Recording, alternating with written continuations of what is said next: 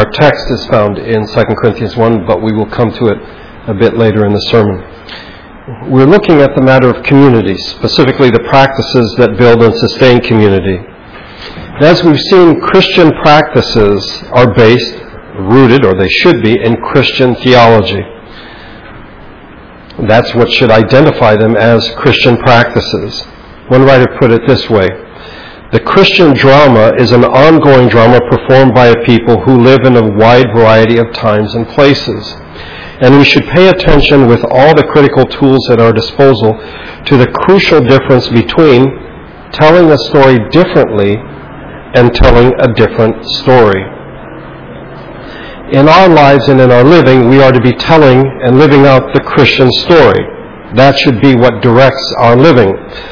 But we should recognize that the practices that we are examining in many cases have been lifted out of their theological context, and they live in categories quite foreign to Christianity. That is to say, these practices, in fact, may, in certain circumstances, tell a different story than the one that is to be found in the Christian community. Many Christian practices carry with them today, we saw this last week, a kind of sentimental luggage with them. I guess baggage is a better word than luggage. I've been traveling. One writer put it this way, and I quoted this last week: a sentimental capitulation has come to characterize a dying Christianity, believing that we have nothing distinctive to offer to our modern or postmodern democratic capitalistic world. The church simply hangs on to Christian language, but refuses to live out a genuine alternative. As a result, sentimental practices simply lack any real substance. There must be theology and practice. They are not to be separate or to be separated. There should not be practice-free theory, and there should not be theory-neutral practice. I think this is what we find in sentimentality. Thus far in this series, we've been looking at the Christian practice of gratitude. Today, we will begin looking at making or keeping promises as a Christian practice. Christine Pohl, who has written about this, notes, in the Scriptures, we can readily see the connection between the practices of promising and gratitude. Thanksgiving is both an act of fidelity and a response to fidelity. Based on God's covenantal promises and faithfulness in the past, the people of God are able to look into an uncertain future with hope, trust, and gratitude. But let's back up a little bit, and let's just see where we are culturally and how we view promises. Stop and think a minute. You can keep your eyes open, but you can close them if it will help. And consider the TV commercials you've seen this past week. And consider these brand names: pledge, insure, promise, depends, fidelity. When we hear those words, we tend to think in terms of the products and the images of the commercials that we see. But are these not, in fact, words that are supposed to speak of promise and promise-keeping? Our moral vocabulary in this culture related to fidelity and promising has been so trivialized. These words are to have great importance in both a theological and a philosophic tradition. But instead, as Christine Pohl puts it, the continual hype of advertising has resulted in a culture that is jaded about making and keeping promises. I must confess that of that list, it was pledge that got me, because immediately I thought of what you spray on wood. I didn't think of, oh yes, a promise, a pledge that you make. When commercials for diet plans or detergents, to mention only two, make incredible promises, mostly we know better than to believe them. We laugh when politicians make impossible promises to whatever constituency they are courting. And by the way, we have an election coming up, the 21st here, which we will elect a new mayor and a new council person for this district. Our legal system is viewed as a complex way of getting out of promises, whether marriage vows or refrigerator warranties, to mention only two. We may not ordinarily think of the connection between Christian practices and our faithfulness to certain promises and people. But if we recognize that Christian practices are rooted in Christian theology, then we should stop and realize that the God that we worship and serve is one who has made promises to us, who lives in a covenantal relationship with us, who is faithful even when we are unfaithful. Promise-making, promise-keeping, fidelity, commitment are central to how we are to relate to God and how God relates to us. We live by faith, or we are supposed to, in a God whose character is steadfast and constant love. So it should not surprise us that making promises and keeping promises are at the heart of what is best in human relationships. Promises provide the moral framework for everyday relationship and everyday community life. They are, if you wish, the hidden supports that keep things together. As it is with most supports in a house, you don't notice them, they're behind the walls, but they are the things that keep things together. We might not think that promises are that important until they are broken. And when communities and relationships collapse, then we recognize the importance of promises. By the way, in the same way that we may not think gratitude is important for building and sustaining community until we see ingratitude, in the same way I think promise-making and promise-keeping, we may not think important until people break their promises. So where do we start? Where should we start when we look at the matter of promises and building community? Well, let's start with this. We are people of the promise. Here we find the theology that supports our practice. We are the people of God, and this makes us the people of the promise. When we read the Scriptures, which are the revelation of who God is, what we find is that God is one who makes and keeps His promises. I've chosen 2 Corinthians 1:20 as our text. In fact, I could have chosen any number of texts throughout Scripture because this is fundamental to who God is.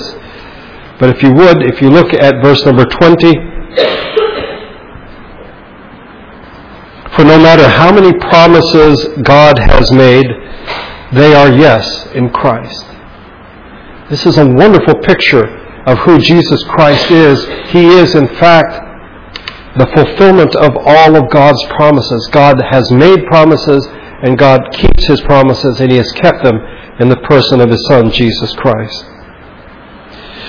The Bible is full of statements regarding God and His promises. The biblical story is a long account of promises, covenants, and God's faithfulness. In creation, with Noah, with Abraham and Sarah, with Isaac, with Jacob, with Moses, and we could go on and on. We see God making promises and fulfilling His promises. His covenants are made and renewed and extended over generations. When Israel, the people of God, the people of the promise, reached the promised land, notice, promised land, they were reminded to remain faithful to God, their covenantal response to His faithfulness. This is found in Deuteronomy chapter 7. But it was because the Lord loved you and kept the oath He swore to your ancestors that He brought you out with a mighty hand and redeemed you from the land of slavery, from the power of Pharaoh, king of Egypt. Know therefore that the Lord your God is God. He is the faithful God, keeping His covenant of love to 1,000 generations of those who love Him and keep His commandments. In Luke 24:44, this is the first Easter evening, when Jesus appeared to His disciples. He said to them, "This is what I told you while I was still with you. Everything must be fulfilled that is written about me in the law of Moses, the prophets, and the Psalms." And 2 Peter, which we studied recently, the language of promises comes up time and time again in chapter 1. His divine power has given us everything we need for life and godliness through our knowledge of Him who called us by His own glory and goodness. Through these He has given us His very great and precious promises, so that through them you may participate in the divine nature and escape the corruption in the world caused by evil desires. It's interesting that in 2 Peter, even those who do not believe, those who are unbelievers or non-believers, speak in terms of the promise. This is found in chapter 3. First of all, you must understand that in the last day scoffers will come, scoffing and following their own evil desires. They will say, "Where is this coming He promised?" Ever since our fathers died, everything goes on as it has since the beginning of creation. They deliberately forget that long ago by God's word the heavens existed and the earth was formed out of water and by water. And by these waters also the world of that time was deluged and destroyed. Peter responds to unbelievers or non-believers by speaking of promise. The Lord is not slow in keeping His promise. And then later on, but in keeping with His promise, we are looking forward to a new heaven and a new earth, the home of righteousness. I must remind you that the last words in the Gospel of Matthew, it's a promise. And surely I am with you always to the very end of the age. In Hebrews 13:5, the author quotes from the Old Testament, "I will never leave you nor forsake you." I find it interesting, as I was preparing for this, I used different translations, and the NIV, they say that this comes from Deuteronomy chapter 31, verse 6. The ESV says that it actually comes from Joshua 1:5. It could come from either passage because, in fact, we find this promise made time and time again, where God promises never to leave us or to forsake us. We are His people. He is the one who makes and keeps His promises. Thus, we are to be people who make and keep promises. Okay, that's where we begin. Let's go from there. What are we doing when we make and keep promises? Well, when we make a promise, we voluntarily obligate ourselves to perform some future action. Please keep that in mind. A promise is a view to the future. In doing so, one writer puts it, we reach into an uncertain and unpredictable future with the intention of binding ourselves to someone or something. It is our intention, present tense, that shapes or affects the future. And so it is a promise that connects where we are right now to where we will be or where somebody else will be in the future. A promise connects the future with the present. But it's more than that. One writer put it, to give my word is to place a part of myself or something that belongs to me into another person's keeping. This is my promise. This is my word. This is a part of me that I give to you with regard to the future. This means that by definition, making or keeping a promise is a relational activity. It involves a relationship. We make and depend on promises because we find it hard to live and love without some assurances. We need some assurance. And therefore, promises are not sort of icing on the cake. They are, in fact, if you wish, the meat and potatoes of life. They are the things that sustain us. We need promises. We need assurances. Promise, in fact, brings stability to our everyday life. If we haven't made a promise, or if we don't take seriously the ones we have made, it seems much easier to move on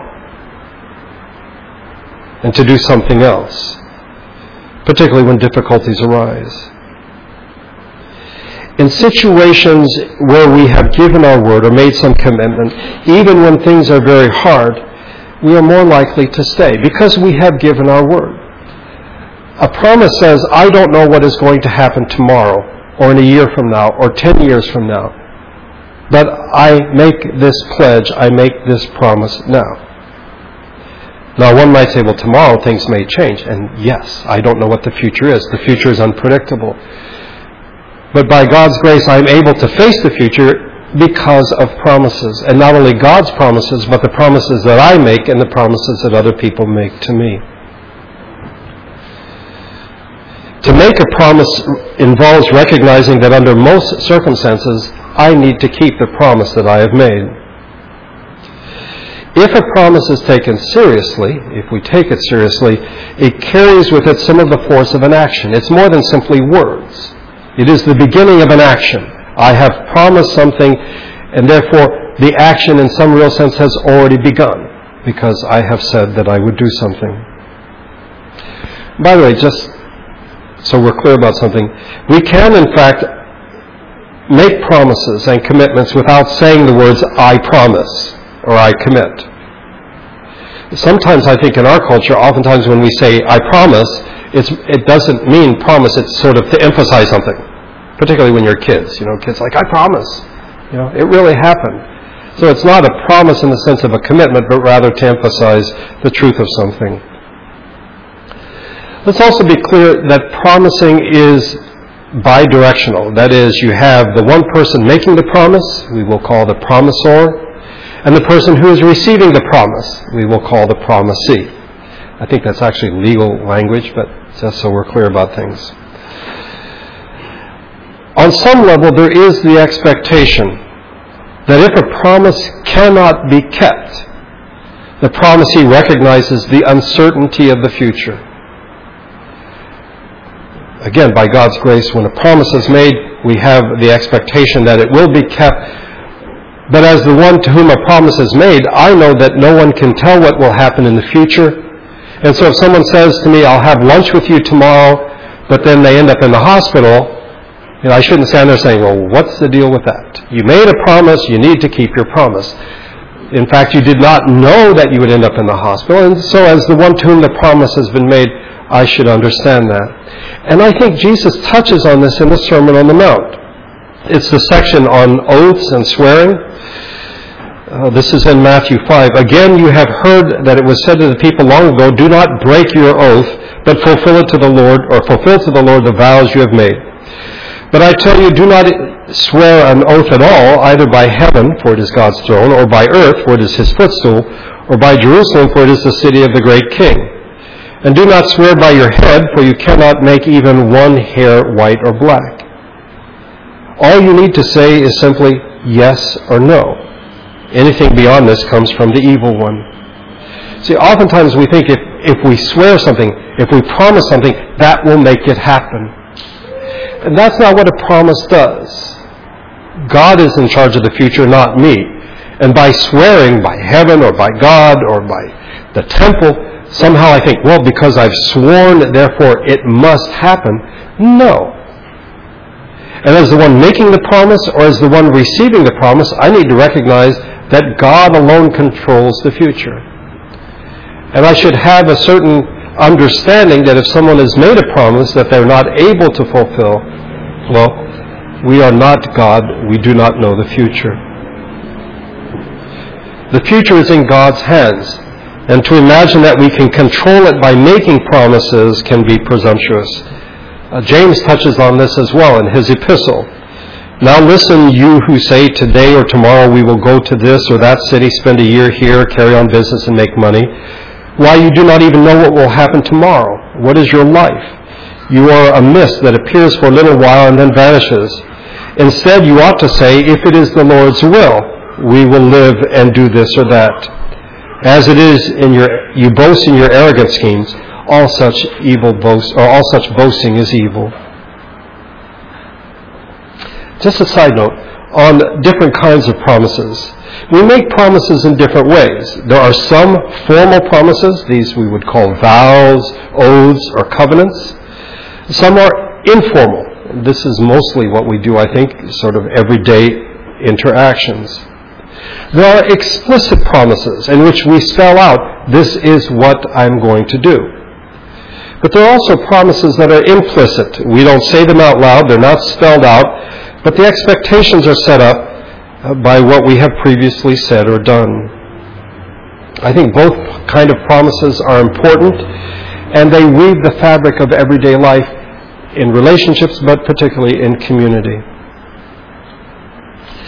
By the way, there are some churches that have what are called church covenants that members are to sign. These are explicit promises that you will be at church with regard to giving to church, various activities.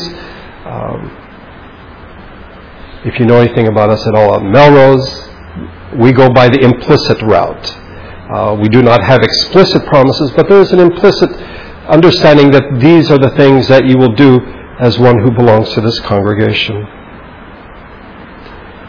But in either case, we are to keep our promises, even in the face of difficulties. Listen to what David writes in his psalm. It's a brief 5-verse psalm, and there's one line that I want you to hear, but listen as I read. Lord, who may dwell in your sacred tent, or who may live on your holy mountain? The one whose walk is blameless, who does what is righteous, who speaks the truth from the heart, whose tongue utters no slander, who does no wrong to a neighbor and casts no slur on others, who despises a vile person but honors those who fear the Lord. This is the part I want you to hear. Who keeps an oath even when it hurts and does not change their mind, who lends money to the poor without interest, who does not accept a bribe against the innocent. Whoever does these things will never be shaken. I love what David says, who keeps an oath even when it hurts and does not change their mind. The Bible has a lot to say about vows, keeping a vow, particularly with regard to God, making a vow to God. The entire chapter of Numbers 30 are the regulations regarding vows. It begins, Moses said to the heads of the tribes of Israel, this is what the Lord commands. When a man makes a vow to the Lord or takes an oath to obligate himself by a pledge, he must not break his word, but he must do everything he said. The teacher writes in Ecclesiastes, when you make a vow to God, do not delay to fulfill it. He has no pleasure in fools. Fulfill your vow. It is better not to make a vow than to make one and not fulfill it. Having said that, we need to recognize that not all promises are good. We can promise, usually in the form of a threat, to do harm to someone. Or we can, in fact, make a commitment to a group or an ideology whose purpose, it seems, is destructive. Such promises are not good. Okay, I said that we were people of the promise. Let me amend that to say we are people of the covenant. In Scripture, we find that promises and covenants are closely connected. But today, I would say we culturally are more likely to connect promises with contracts. We tend to think more contractually than we do covenantally. What's the difference? Well, I would argue that contracts have built into them, thus into a promise, how we view promises, the possibility of breaking it. You can break a contract. And there may be consequences that are spelled out in the contract, but you can still break it. And so we sign contracts for major purchases, for employment, for goods, for services. And built into these contracts is the potential to break them. This may work if you're buying a refrigerator or a car. But it is not an adequate framework for structuring the most important parts of our lives, that is, relationships and community. When we think about promises as covenants, we tend to locate our promises in a larger story, and there is, in fact, mutual accountability. It isn't simply a piece of paper that I've signed. There's a much larger story that I'm a part of. A covenantal understanding of promising reflects a set of shared commitments. It rarely has exit clauses. Contracts, on the other hand, purposely, this is done on purpose, define the relationship in very narrow terms. Once the obligations have been fulfilled, that's it. The contract has been fulfilled. The exchange is complete. It is finished. Covenants tend to be comprehensive in ways that contracts are not. In a covenant, relationships are extended and they are deepened. In a contract, they are narrowed and then they are terminated. Take marriage as an example. Historically, the Christian practice, and therefore the theology of marriage, has viewed marriage as a covenant that involves the couple, their families, the congregation, and the triune God. While it is possible that a marriage covenant can be damaged beyond repair, there are clear expectations of lifelong fidelity and mutual responsibility. Till death us do part. In marriage contracts, on the other hand, the economic dimensions of the relationship are what are given the priority. What property belongs to each individual, and which one or the other will take if the marriage should dissolve, who gets what. In a contractual understanding of marriage, if one or the other partner does not deliver, if you wish, does not deliver the goods, the arrangement can be dissolved. Living when and where we do, we see ourselves as consumers, and therefore we think contractually. We think of ourselves as consumers, and the customer is always right, and I have my rights, and if you don't deliver, then this is over. If we bring this orientation, this thinking to community and other relationships, it changes how we view relationships. A consumer mindset means that commitments are limited and oriented around fulfilling my personal needs. It's all about me rather than the community. This is not helpful to building and sustaining community. When the individual is seen as the customer, and he or she believes that they are not getting what they deserve, then they feel that they should leave. And they will look for another relationship or another community. And so we see this in the church. I see it in the university. You may see it where you are. Everything is now driven trying to please the customer. Students are no longer seen as people who come to the university to learn and to grow, but they are the customer. And so you've got to make sure they're happy and make sure that your cafeteria has better food than the one down the street.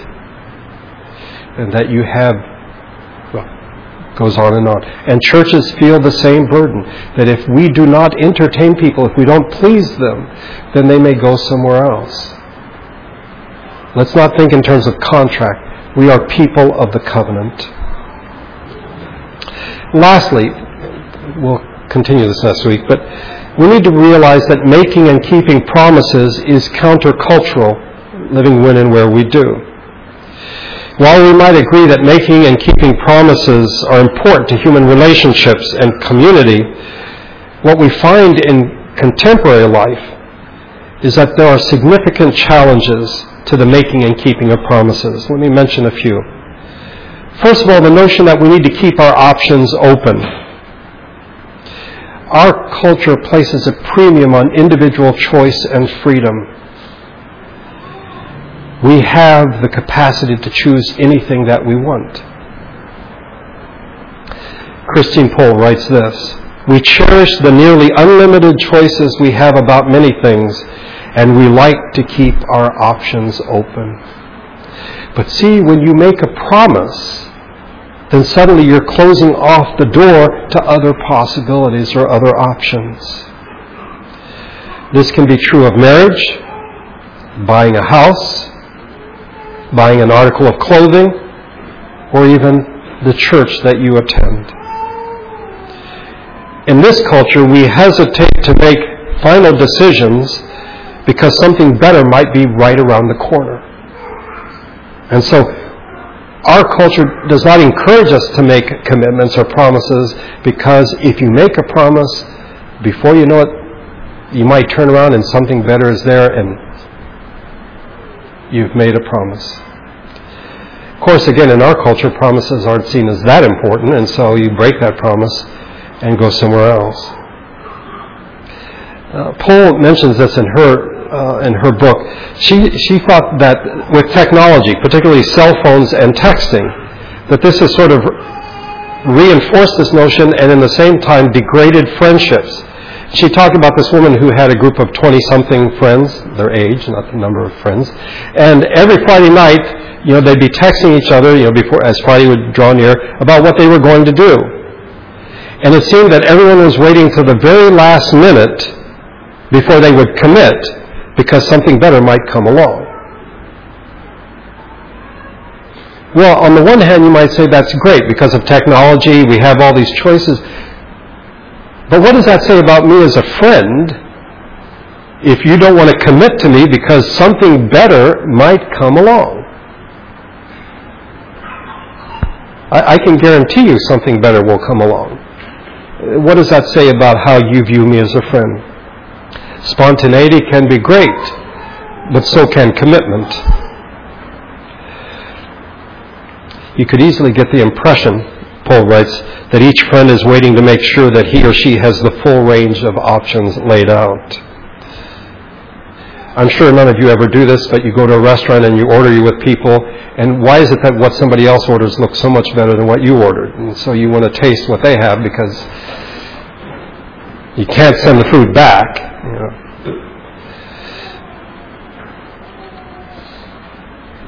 Paul writes, ironically, continually having opportunities to choose among an endless array of options is not necessarily what is best for us. In our finiteness, closing off some options can actually be a blessing. This focus on multiple options can undermine the building and sustaining of a community. We need to make a commitment, we need to make a promise, and know that in fact there may be something better out there, but this is where I have made my stand. Okay. Also culturally, we have an intense distrust of institutions. We are wary of of important institutions or people in leadership. And so fidelity, faithfulness, promising seems very difficult. When we don't trust people in authority in government, in corporations, in schools, in churches, because we question their motives, we're always looking for the subtext. I know what you said, but what did you really mean? Then we come to believe that whatever promises we make to them, we don't really have to keep, because they're really not trustworthy. Because they've really got something up, they're up to something. They've said this, but there's something else there. And so whatever promise I've made to them, I feel like I have the right to take back as easily as I've made the promise. Thirdly, I think in our culture, we are very utilitarian. That is, we think whatever works for me, that's where I'm going to go. This ties in with seeing ourselves as a consumer. We tend to be pragmatic and utilitarian when it comes to making choices. And even when it comes to making moral choices. So people will ask, well, which action will have the best result? Will it work? What's the bottom line? This shift in ethical thinking, because this has affected not simply people buying things, it also affects how they view what is morally correct. Because they may in fact make a moral promise in a moral context and then break it because they think there's something better over here. It affects how we view promising. Stop and think a moment. If you make a choice or a decision based on which action produces more good, why wouldn't you break that promise if by doing so you could do something better? That is, you say, I make this pledge because I want to perform something that is good. But then you look around and you say, well, I'm going to break this promise I've made because I can do something better. Such an approach or such a way of thinking undermines the whole practice of promising. And it makes it difficult to sustain the commitments and relations necessary to community. John Rawls, the philosopher, argues that there are many reasons people don't keep promises, but among them there isn't the one on the general utilitarian grounds. The promisor truly thought his action best on the whole. That is, when people break promises today, I think for the most part they don't think, well, I want to be a bad person. I want to be a person who is untrustworthy. I want to be a person whose word cannot be trusted. No, they break their promises because there's something better down the road. But if you think a minute, if a person in breaking a promise simply says that he or she thought that the overall thing would be better if they broke their promise, then what do they mean when they use the word promise? In a related moral vein, P.D. James, in her Murder Mysteries, finds that in every case, the person who commits the murder thinks they are doing a good thing. Her murderers are good people. And they think that they're actually doing something good. There will be a greater good that will come out by them killing this person. Well, we would say, well, I would never do that. I would never murder someone. No, but might we break our promises because we think it's for a greater good?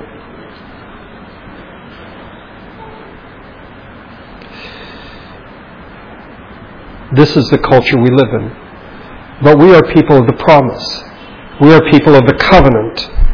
And we must understand that the call to make and keep promises is to be a reflection. It is to show in us a reflection of who God is, the one who makes and keeps promises. By the way, we will talk about this next week, the Lord willing. If I were to ask you which is more important, making a promise or keeping a promise, I think we would tend to say keeping a promise. After all, we had the group promise keepers, not promise makers. What I hope to argue next week is it is more important to make a promise. Now, keeping a promise is important. I'm not saying you should break your promises. But I think making a promise is far more important than we recognize. Because it's what connects the present to the future. It's what binds communities together. But the Lord willing, we will look at that next week. In conclusion, we are the body of Christ. We must look to those Christian practices based on biblical teachings that build and sustain the church. We've looked at gratitude, and today we've looked at promise making and keeping. We are God's people. We are people of the promise. We are people of the covenant who live in a culture that uses such words for products like diapers. How is this to be taken seriously? As God's people, we must do so. We must engage in Christian practices based on biblical teaching. Let's pray together.